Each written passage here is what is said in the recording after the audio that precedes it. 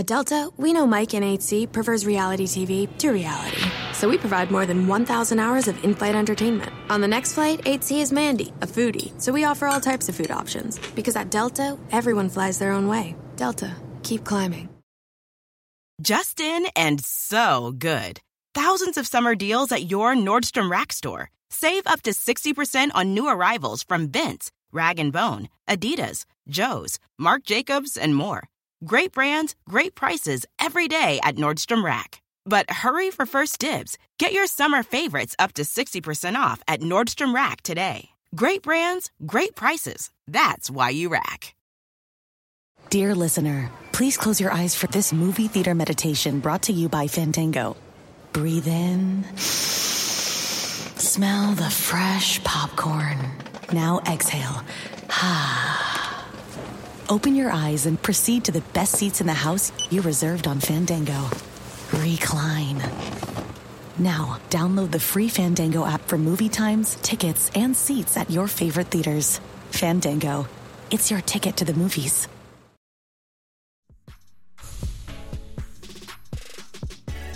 All right, there it is. Drum roll, please. No drum roll necessary. You see it right. Stop that.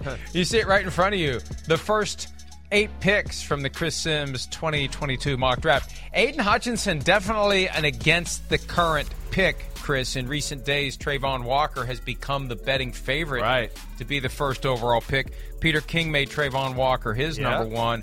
I don't know what the Jaguars are doing with that first overall pick. They're down to 4 guys. Right. Owner Shad Khan says they're going to meet Wednesday. They're still talking about it. I think Doug Peterson wants a tackle. I think he wants a tackle. Yes, right. You're right about that, Mike. This is what's cool about this draft. I wish everybody would give it a little more love because I know we don't have the quarterbacks that go 1, 2, 3. But I do think there's some really interesting discussions, and we're sitting here 2 days before the draft. We don't know who the number 1 pick's going to be. That's rare. That doesn't happen much anymore in the NFL, let alone it's down to 4 guys. Yeah, I went with Aiden Hutchinson. I don't know. I hear the rumors too, but I haven't had anybody where I go, oh, well, I believe that person, so I'm going to definitely put Travon Walker 1. I went with Aiden Hutchinson there, fully realizing that it was a toss-up between him, Travon Walker, the 2 tackles. But yes, I mean, you talk to people in the know in the NFL, it sounds like it's a real thing. No question about it. The tackle conversation, people in the organization want the pass rusher. One of those 2 guys, it seems like Travon Walker's in the lead there, but Doug Peterson's probably going, wait, I want a team to the Super Bowl because we had an offensive line that could just steamroll anybody with size and power.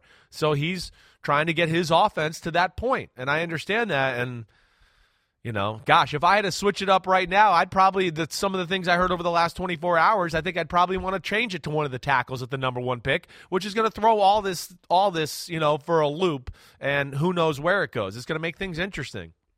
That's one of the reasons why I've gotten to the point after 20 years where the mock draft is useless, because 1 pick screws up everything. Sure, but if the Jaguars do pivot to a tackle, you can say great, I can say other words with 1 fewer letter.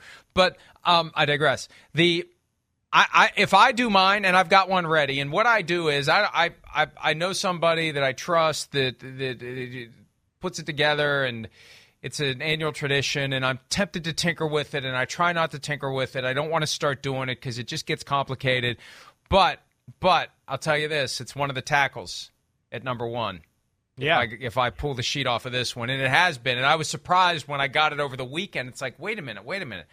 And I started doing the research and looking at some of the things Doug Peterson has said, and you look at his history. Yeah. Think back to 2013. Yeah. Because there's only been a tackle taken number 1 overall 3 times since Ron Yary in 1968, Orlando Pace in 97, Jake Long in 2008, and Eric Fisher in 2013. Well, that year it was Eric Fisher, who was, it took him a little while to find his footing. Yeah. Not quite a bust, but it took him a while. Yeah. Luke Jokel by the Jaguars at number 2, bust. And then it was Lane Johnson at number 4 to the Eagles, as you mentioned. And they killed it. Helped Doug Peterson right. win a Super Bowl. Yeah. It's those unsexy picks that lay the foundation for a championship team. And the idea of, you got Cam Robinson, barring an extension, you got him for one more year at the franchise tag number. Next year, they're not going to do it. You got Brandon Scherf you picked up at guard. You can put in an Evan Neal at guard for a year, kick him out to tackle next year. You're doing what you need to do to get the most out of your 2 first-round picks from last year, Trevor Lawrence and Travis Etienne. No doubt. No, you're right. There's a lot of logic and value in that. There's no question about it. Where I just go and what I didn't do, again, Cam Robinson's pretty good. Am I sitting here going he's one of the 5 best tackles in football? No, he's not that. But he's pretty damn good. You don't just give him away for nothing. He's a starting left tackle in the NFL. So where I went to the pass rusher because they have him.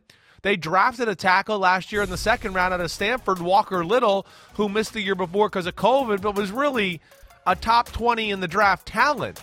And just that's why he ended up being the 2nd round. So I just looked at it and went, wait, they have some assets there already. But hey, I hear you got a new coach. This is what he wants. Let's go with it. But now that's where it gets interesting. I mean, now you get into, the Lions going to have to make a decision now.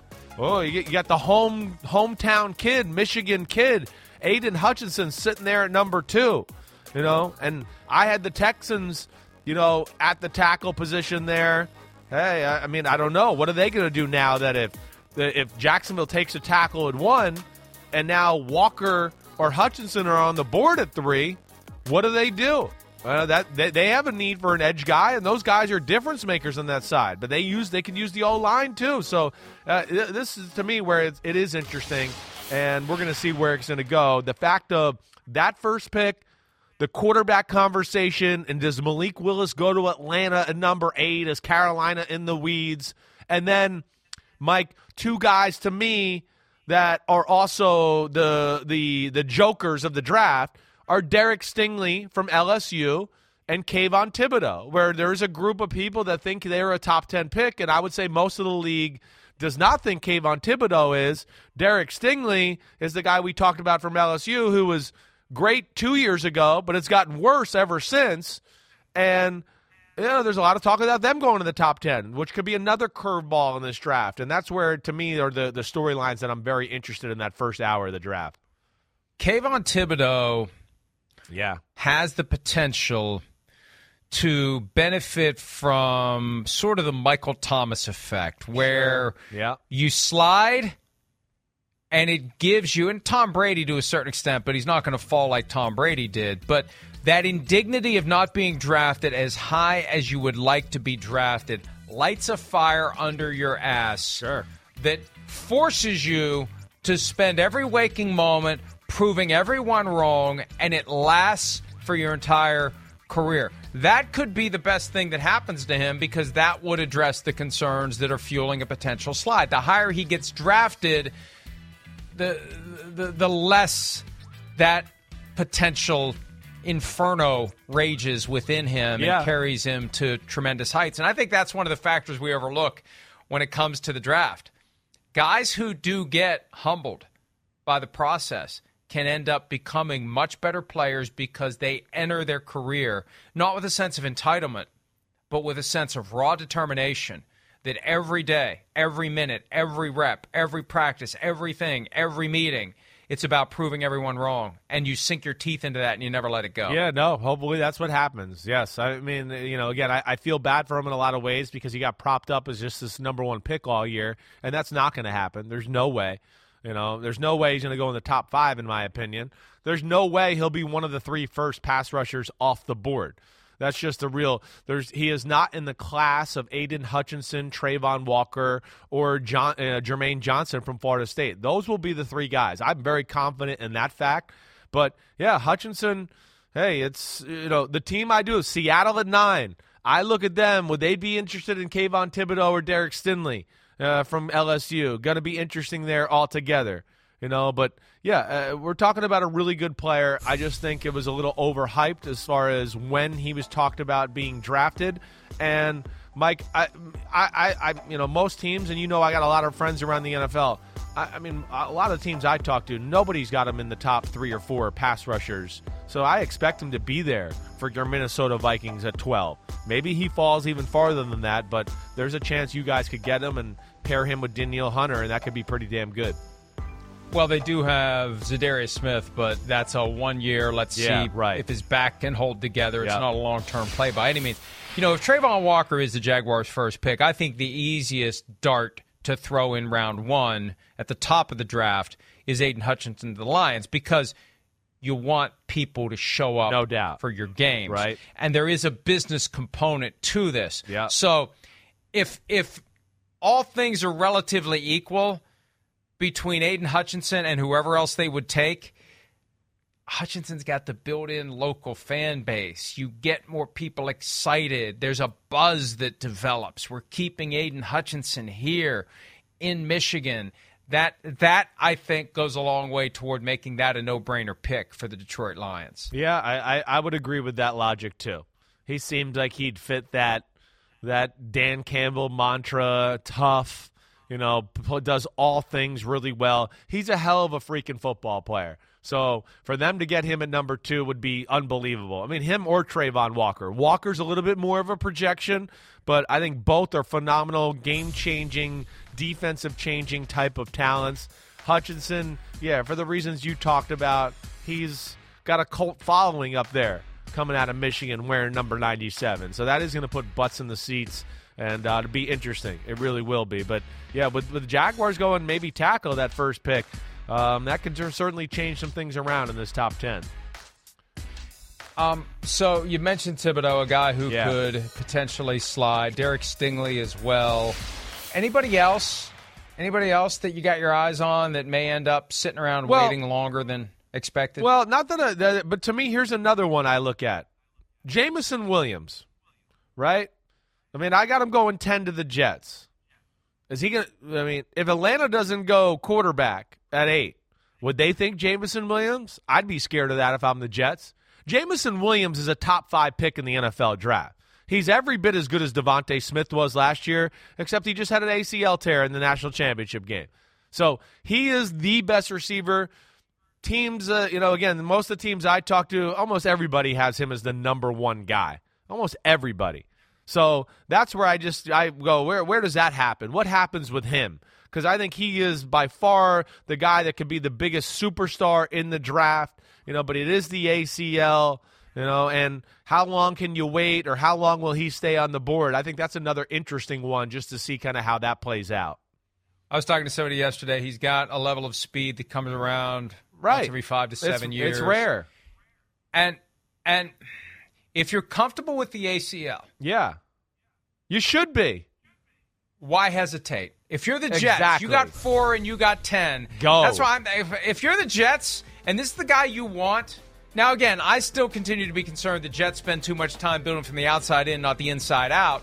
But if you need a target to help diversify the performance of Zach Wilson and boost that pick, which GM Joe Douglas recently said on the Michael Kay Show, he's 100% sure that there's greatness in the future of Zach Wilson. If that's the kind of guy you need and you're confident in the knee, don't play games. Take him at 4. Take him and run. I would do that because you're going to get jumped before you can get him at number 10. I would be scared. That would be something that certainly would be, crossing my mind. And I agree with your logic. First off, it's not about how good is he going to be the first 4 or 5 games, right? I mean, it's really the long play. It's like it's year 2. We want him and Zach Wilson to just take off and just take over. And they're not desperate. They got Corey Davis. They got Elijah Moore they drafted in the 2nd round last year. They got some other guys. Braxton Berrios did a good job for them last year as well. So they're not like desperate at receiver to where they need him day 1. To me, that's the guy that, you got a future with where you go, ooh, wow. And yes, that's going to be something that I'll certainly have my eye on there. It's just Jameson Williams. Where does he last? How long does he last? He's definitely one of those guys that can change things around in this top 10. I think he's going to go higher than 10. He's going to go in the top 10 and not number 10. It's just a question of where and whether or not the Jets just say, the hell with it. We want this guy. We take this guy. We're not going to screw around. If he works out, who cares if you took him at 4 instead of 10? Yeah. And that's what it comes down to. Well, yeah. You got a coin flip on all these guys. Right. Friendly reminder, before we get too caught up in the hype of draft week, it's a coin flip proposition. If you think that you've got a coin that you know is going to land heads, and you want it to land heads, don't mess around. Go get it. Here's the one question I'll raise to you. What if you also got that, same thing you're talking about on Sauce Gardner, right? And you're going, wait, or maybe a pass rusher they like here. Maybe they like the kid from Florida State. That to me is their three needs. So what if you do got that same type of grade on Sauce Gardner, like you're talking about Jameis Williamson, where you go, man, we love this guy. This is the guy. That's where, you're going to have to make your money. And hopefully your research and how the board might fall and all of that really can match up to maybe where you can take that calculated chance. And it's not just that. It's who else is there. Yeah, right. If I don't get Sauce Gardner, who else is there? Who am I going? Yeah, that I would take. Yeah. Right. And then I can fill both needs, but who's more easily replaceable? Yes. If I don't take that guy now, right. That's the real question. Yep. And then it's the blessing and the curse of having 2 picks in the top 10. The Jets are going to have to figure out which position to prioritize with 4 and which one to be patient with at 10. Let's go ahead and take a break. When we come back, we'll look at the quarterbacks as assessed by Chris's mock draft. How many will go in round 1? Who will be waiting? Where will they land? We'll discuss that next here on PFT Live.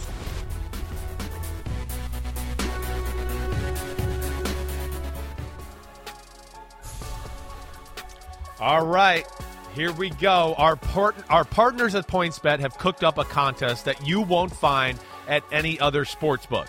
The PointsBet Perfect 10, presented by yours truly. That's right, me, Chris Sims, that good-looking guy on the screen there. Why Perfect 10, you ask? Look a little puffy in that photo. A little puffy, you're right. That's a late on a Sunday night, too. I don't know why I'm so munchies. Puffy. A lot of munchies. Because, why do you say Perfect 10, you ask? Because that's exactly what you'll need to be. Perfect. And selecting picks 1 through 10 on Thursday night. And if you're perfect, you can win $100,000 in free bets from PointsBet. Go to pointsbet.com or download the app to play. And, hey, get in there, Mike. Do a mock. See if you can win some money from PointsBet, and we'll go from there. I don't think we're eligible. Eligible. Darn it. Secondly, the potential combinations, the odds. Yes, it's amazing. I'd like to change mine today. I mean, today, after some of the things I've heard in the last 24 hours and all that, now I'm going, man, I think Jacksonville is going to take the tackle. I'd like to change it. So you're right. It's a tough one, but it's a lot of fun. I do like it. I wrote over the weekend, too, and I think we talked about it yesterday briefly when Tom Curran was in.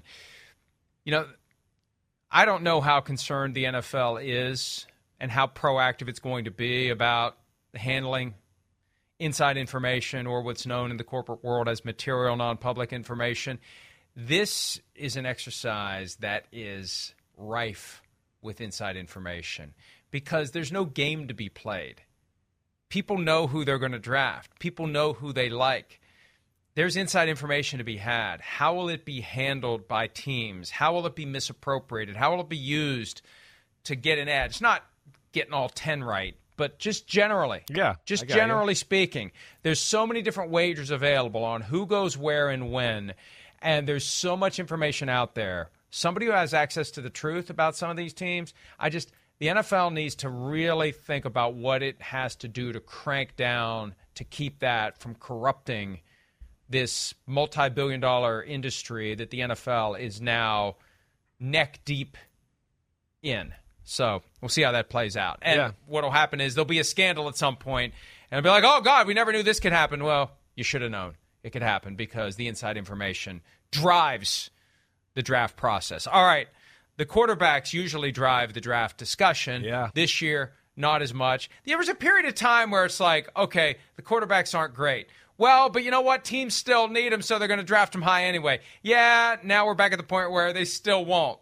But who knows what's going to happen? John Schneider, the GM of the Seahawks, pointed out last week, it was 2011. Jake Locker, 8. Blaine Gabbert, 10. Christian Ponder, 12. Bust.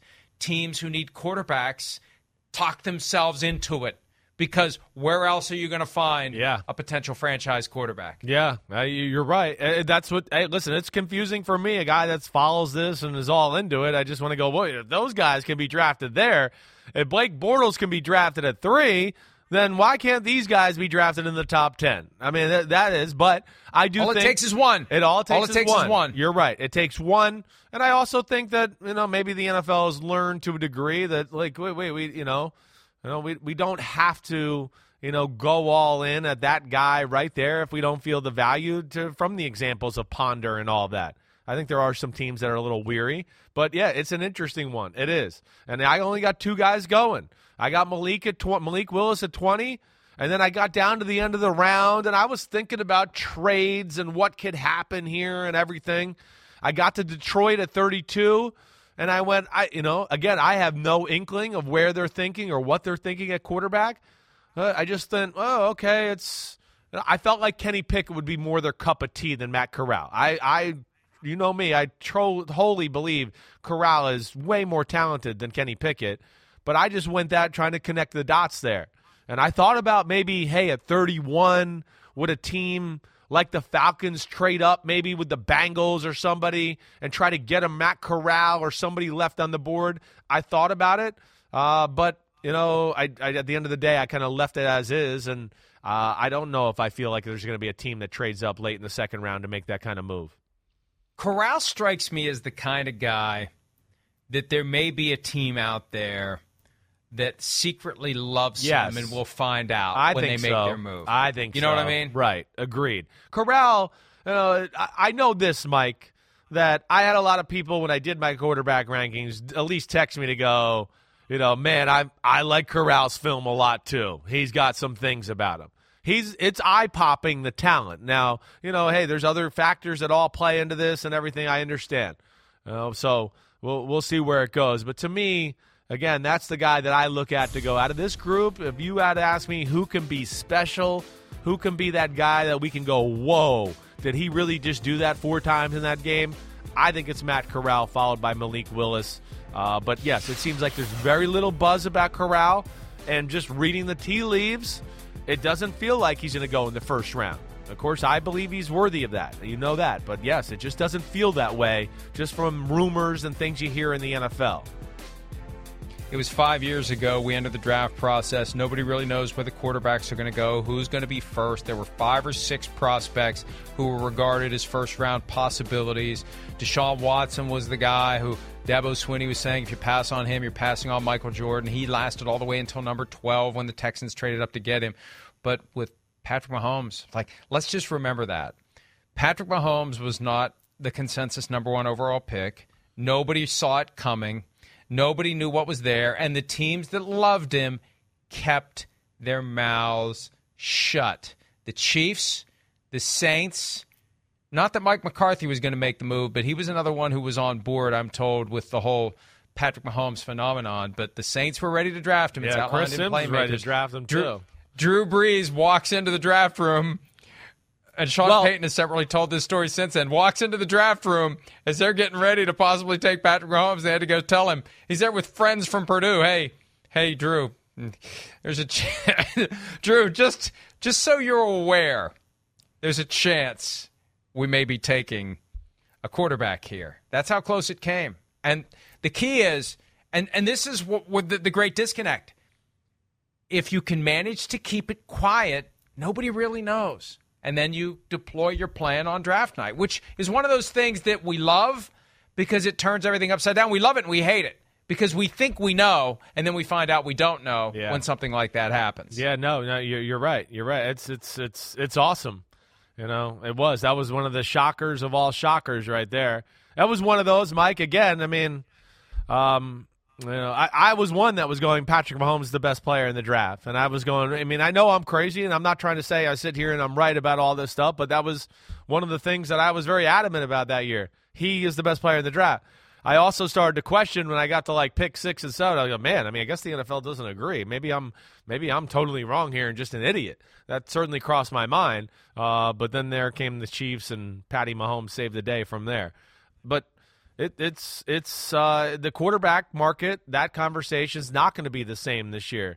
To me, more of the conversations this year is teams keeping it under wraps about some of these other guys, and where I think the wide receiver conversation is very interesting because I think what I know from around the NFL, too, is I think if you ask everybody who's the top 5 receivers in the draft, like we talked about earlier, I think most of the NFL has Jameson Williams as number 1, clearly.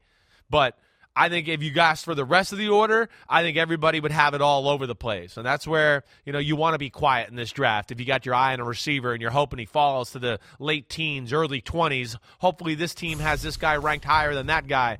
That's where I think this draft could be interesting, kind of in the mid part of the first round, Mike.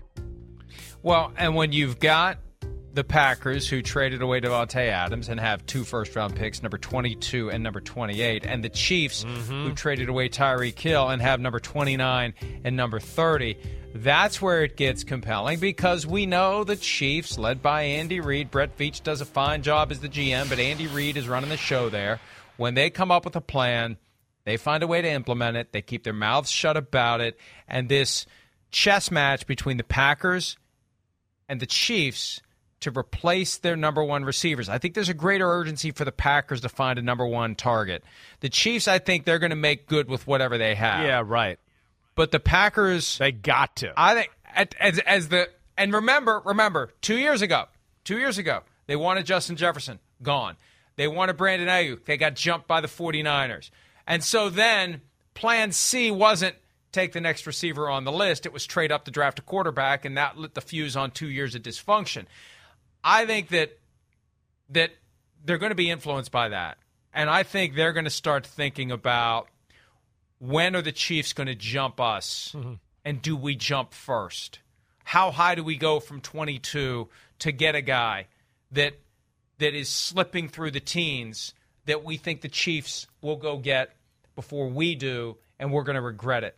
That, to me, once we get through the first 10, that is when that contest between the Packers and the Chiefs to position themselves to get replacements for their receivers they traded away becomes fascinating, because I could see the Packers thinking, we've got to get up to 14, 15, wherever, before the Chiefs do it. I hear you. I mean, it's a desperate need for the Packers. So, like what you're saying, I do think it's more desperate for them than the Chiefs. The Chiefs, I think, have a good enough all-around receiver room to be okay with it.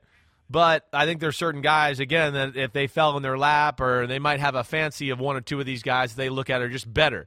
And, Mike, to throw even more into that conversation, what you're talking about. I had Chris Olave going to the Packers. I feel like he's one of the most polished, ready-to-go guys. But, even to what you're saying, Chiefs, Packers, all of that. The other 2 teams that we got to worry about, at least if you're them, the Saints, I got to think with one of those 2 picks are thinking receiver. They got to. I mean, they got nothing at receiver on their football team. Michael Thomas is coming back, but there's no proven commodities or anybody that you can look at to go, I think they're going to break out this year and this will be a big-time year. I don't think you can roll the dice on that. The Eagles are another team, Mike. 2 picks there in the teens where I go, I certainly could see them wanting a quarterback. No question about it. And that's where it gets interesting for the Packers especially, who, like you said, are a little bit more desperate than Kansas City. Kansas City has more of the history of being aggressive and making a move for a guy they want, and that's what would scare me if I'm Green Bay for sure. It occurred to me while we were watching those highlights, and you mentioned Chris Olave. I hope he becomes a star. I hope he becomes a guy with whom you become smitten, because when you're ready to do a Chris Olave song, something to the tune of Volare would be perfect for Olave. Keep that in mind. Oh, not premature. He's got to earn the song first. Got to. But Volare, Olave, just file that away. But wait. He's got to prove it. All right, well, hold on. What song are we talking about here? Volare. Like, whoa. I think Olave. Olave. I think I know what you're talking about. I think I do. Yes. Yeah. It's an old song, but I think I got it. It's an old song. It's an old song, and it's also the cornerstone of a scene from a film known as Hollywood Nights. Oh. Hollywood Nights. Intersection of Volare and something else. Yeah, okay. I can't remember. I know I've seen Hollywood Nights, but I can't remember. Not a very good movie. All right. It was one of those movies where, at the time, this is awesome, this is great. It was like Caddyshack level. And then as time goes by, it didn't hold up as well as Caddyshack did. But still, Newbomb Turk sings Volare in Hollywood Nights. Google that, folks. Watch it on YouTube during the break, and we'll be back with the latest on the situation with the Washington Commanders and Deshaun Watson when PFT Live continues right after this.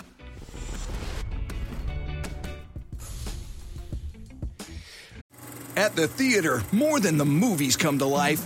Movie lovers march in and skip the line with digital tickets to the latest movies on the free Fandango app. Ready to grab some snacks Pick me! and head to the best seats in the house for a night of romance, terror, and quality family screen time. Visit Fandango.com or download the app today for your ticket to the movies. Well, some investigations are happening regarding the Washington Commanders. Look, it needs to be investigated. The allegations can't be any more conflicting than they currently are. You've got a 24-year employee of the team, Jason Friedman, no longer works there, making allegations of financial impropriety. You've got the team saying it's false, it's fake, it's made up. He's not even in a position to know. So somebody's got to look into it. Virginia Attorney General looking into the financial impropriety. Last night, D.C. Attorney General sent out a statement. We got a copy of it, that they've been looking at the Washington Commanders since last year, not just for the financial issues that have come to light recently, but also the workplace harassment issues. So D.C. Attorney General quietly investigating, not quietly anymore. Virginia looking into it. Maryland hasn't said whether or not it's doing anything. Federal Trade Commission, which received the letter sent 2 weeks ago by the House Oversight Committee, hasn't said anything about it. Again, the team came out last week very aggressively, shouting from the rooftops their innocence on the financial side. There's still the other side, the workplace side, that started all of this. There's definitely a there on the workplace side. There's something there. Otherwise, Daniel Snyder would officially be day-to-day in control of the Washington Commanders. But, Chris, this isn't going away, and it's all self-inflicted if it's true that Snyder was behind the leak of the John Gruden emails, because until those John Gruden emails come out, this isn't even... Yeah, it's not even a thing. It's not even a thing. And Right. now it's a thing, all because somebody decided they were going to take out John Gruden last October. Yeah, now it's past a thing. It's like, I don't even know how to phrase it. It's just like, oh, crap, you got everybody looking into you now. To me, it's just like, this is, to me, the beginning of the end. That's at least what it looks like. And again, I don't know, and we know we don't know all the facts and everything there, but I just feel like now the spotlight is on in too many areas. It's not going to just be like, oh, we can deal with this bad PR and media for a week or two and people forget about it. It's gone past that point. It became a national issue last week. It became a national issue. It's on, government officials' radars across the country with the NFL in a lot of different ways. And, of course, right here in, the Washington, D.C. area, it seems like they're all over it. So, to me, this is the beginning of the end. And, again, I don't know where it goes or how long it takes, but it just seems like, hey, where there's smoke, there's fire. And there seems like there's a lot of smoke down there in Washington. And there's the stuff we know about, the Attorney General investigations we know about. What they need to worry about is the stuff that we don't know about. Because when the feds are involved, when federal prosecutors are on the scene, they'll convene the secret grand jury and nobody knows anything until indictments start getting handed down or handed up, whatever the case may be. We know about the Deshaun Watson situation, 22 pending civil lawsuits alleging sexual misconduct during massage sessions. We know there aren't going to be any trials during football season, but there's a fight now looming over an effort to spend 5 days questioning Deshaun Watson in some of these 22 cases in early May, and Watson's camp has fought back saying, hey, look, he's in Cleveland. He's got obligations with the Browns. It's the off-season program, and a judge is going to have to decide what to do here. Now, the judge is going to be unhappy. I know from experience. When the parties can't work out discovery disputes, that's what this is. It's a dispute over where a deposition is going to be taken, and disputes come up. What documents do you want? And you've got an obligation to try to work it out. The judge doesn't want to get involved. The judge is not paid by hour. The judge is not paid by case. The judge is paid, as Michael Scott would say, by year.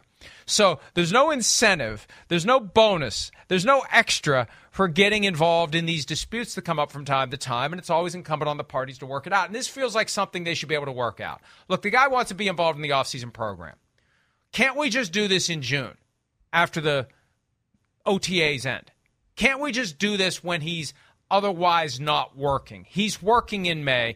Can't we work this out and do it at a time when he's available? I'd like to think the parties can cooperate. If they're cooperating on this idea that the cases aren't going to go to trial during football season, why can't they cooperate on when the guy's going to be questioned under oath in Texas? Do it when the Browns aren't in session. Yeah, I agree. I mean, I don't think it's that hard to figure out. And even in, like, May, there's a lot of times where you got, like, a Friday, Saturday, and Sunday off, you know, as an NFL football player. You've done your work Monday through Thursday, and you might have a long week. So they can find 5 days. Like, get out of here. The thing I wonder, Mike, is, you know, if I'm Deshaun Watson and all that, do you want to even do a deposition before the season? You know, what I would be scared about and what I would think about it, they're thinking about a little bit is, great, we do 5 hours or 5 days of testimony. You know, we're just getting people used to Cleveland and Deshaun Watson being there. And then, okay, we're going to go do the 5 days of testimony and what? So Busby can release it and make things more confusing in Cleveland, and they can release some of the answers and all of that to where it makes it harder for the Browns and Deshaun Watson to go, you know, smooth things over there in Cleveland. That's what I'd be worried about a little if I'm Watson's camp. But here's the problem. Yeah. The deposition must be done well in advance of trial. The deposition is the opportunity for the lawyer to ask a bunch of questions and basically to operate without a net. You don't want to get in front of a jury. It gives you a net. So when you do go to the jury, you're not operating without a net. You've talked to the guy. You know how they say good lawyer knows the answer to every question before it's asked? Yeah. You know the answer to every question you're going to ask at trial because you've already asked all the possible questions at a deposition, where you don't worry about how a jury's going to react if you push too far or if it comes out like a stupid question. You're fishing around. You're trying different things. You're just trying to drill down on the facts. You need to be able to do that well in advance of trial. So if the cases are going to go to trial next year, got to do the depositions now, and he's already done some of them. Yeah. He's already done some. Yeah. When you're sued by 22 people, you know what that means? Yeah. You get questioned 22 times in depositions. So this is all the more reason that before the trade was accomplished, before the $230 million fully guaranteed contract was signed, you settle these cases. You don't want this cloud hanging over the Browns. Now you're a Browns fan, you got to worry he's going to miss a full week of the offseason program. Well, It's just stuff you don't want to worry about and stuff that Watson shouldn't put the fan base in a position where they have to worry about. Should have settled the cases, and all the more reason to settle them ASAP. If you're Busby, I know, I mean, again, I don't know. How much time do you usually need, you know, between deposition testimony and all that, between you go to trial? I mean, would a month do, or? No, you need more than that. More than that? Okay. All right. Because you may need to do some follow-up based upon what the guy says. You want a year, 9 months to a year. Okay. All right, cool. That's good to know. All right, so, like, can you, if you think you're Deshaun Watson right now with the life scenario you're involved in,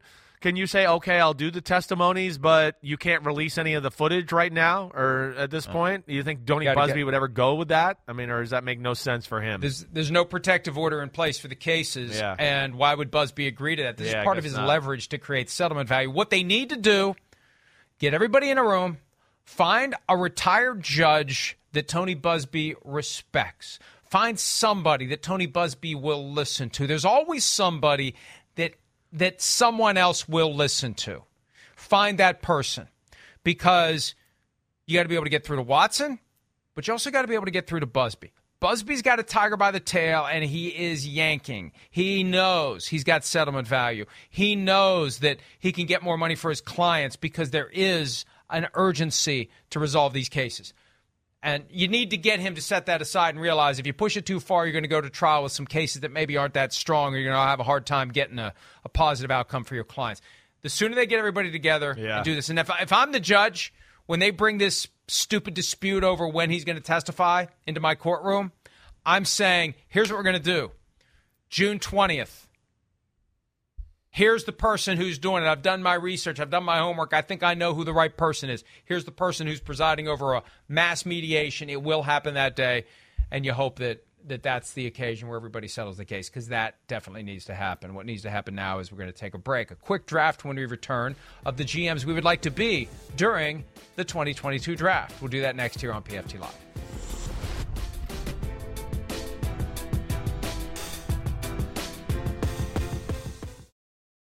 Simsisms. Soothe it over. And all you can do is kind of massage it and hope you can soothe it over to a degree. But you know, it's smooth, not soothe. You do know that, right? Smooth, soothe, whatever. You said it the first time I let it go, even though I knew I was going to get 10 emails from people saying there's a new Simsism. Right. I let it go that time. I just want to do it now because I don't want my email box to be flooded, and it will be with the fact that I let you get away with a Simsism. Well, it really is. I'm going to keep saying it that way, so everybody can just back off. All right. Simsisms. Oh, yes. Just soothe it over, Soothing man. it over. Soothe it over. All right, we got to get to it because we talked too much earlier in the program. Today's draft, the general managers you would like to be during this draft. Chris, you're up. Well, it's hard not to like. I guess the first one I'm going to go with is Joe Schoen and the New York Giants. I mean, you got 2 picks there in just prime territory, 5 and 7. You're just guaranteed to get in a draft where there's not a lot of like superstar talent. There is a consensus that there's about 10 or 12 guys that are clearly above the rest or the safest picks and going to be the top 10 guys. And the Giants are assured of just being in the wheelhouse for basically addressing any of the positional needs they deem necessary. Tackle, pass rusher, whatever. You know, they should be sitting in a pretty good spot to get both done or whatever they need to get done at those 2, 5, and 7 picks. I'll go with Brad Holmes, the Lions GM, because you got number 2 and you got number 32. So you got a lot of focus on what you're going to do right out of the gates.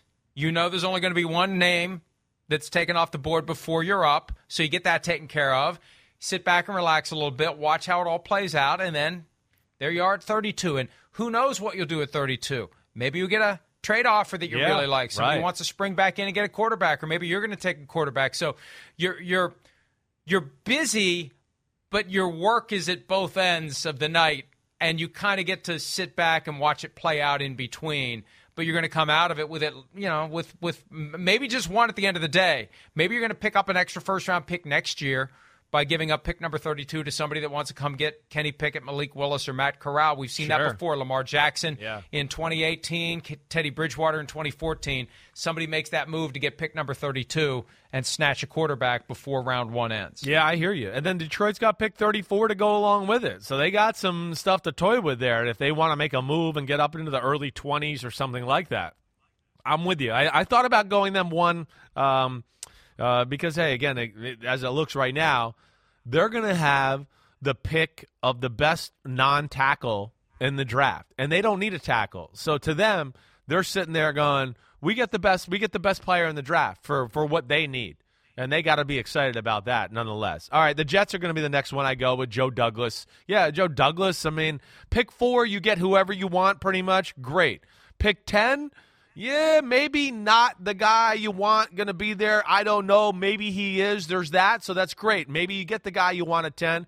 Nonetheless, I think you're kind of in the spot to where you might start to get some trade action, too, about like, oh, wait, this team wants to get up to get this receiver or this guy right now and get it over with, to where you can accumulate more picks and maybe later on in the first round or next year, like you just talked about with Detroit. So I look at them, again, the 2 New York teams, to be in quite the power position with 4 picks in the top 10.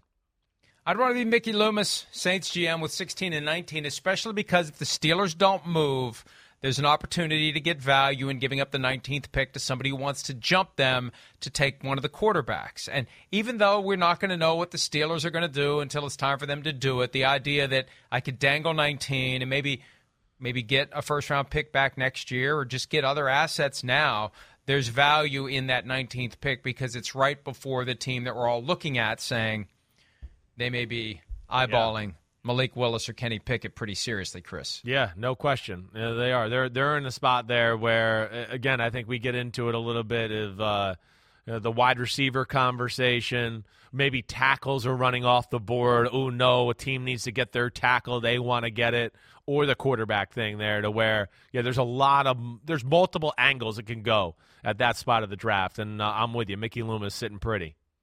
Let's take a break. We'll do round 3 of the draft of the GMs we'd most like to be during this draft when PFT Live concludes right after this.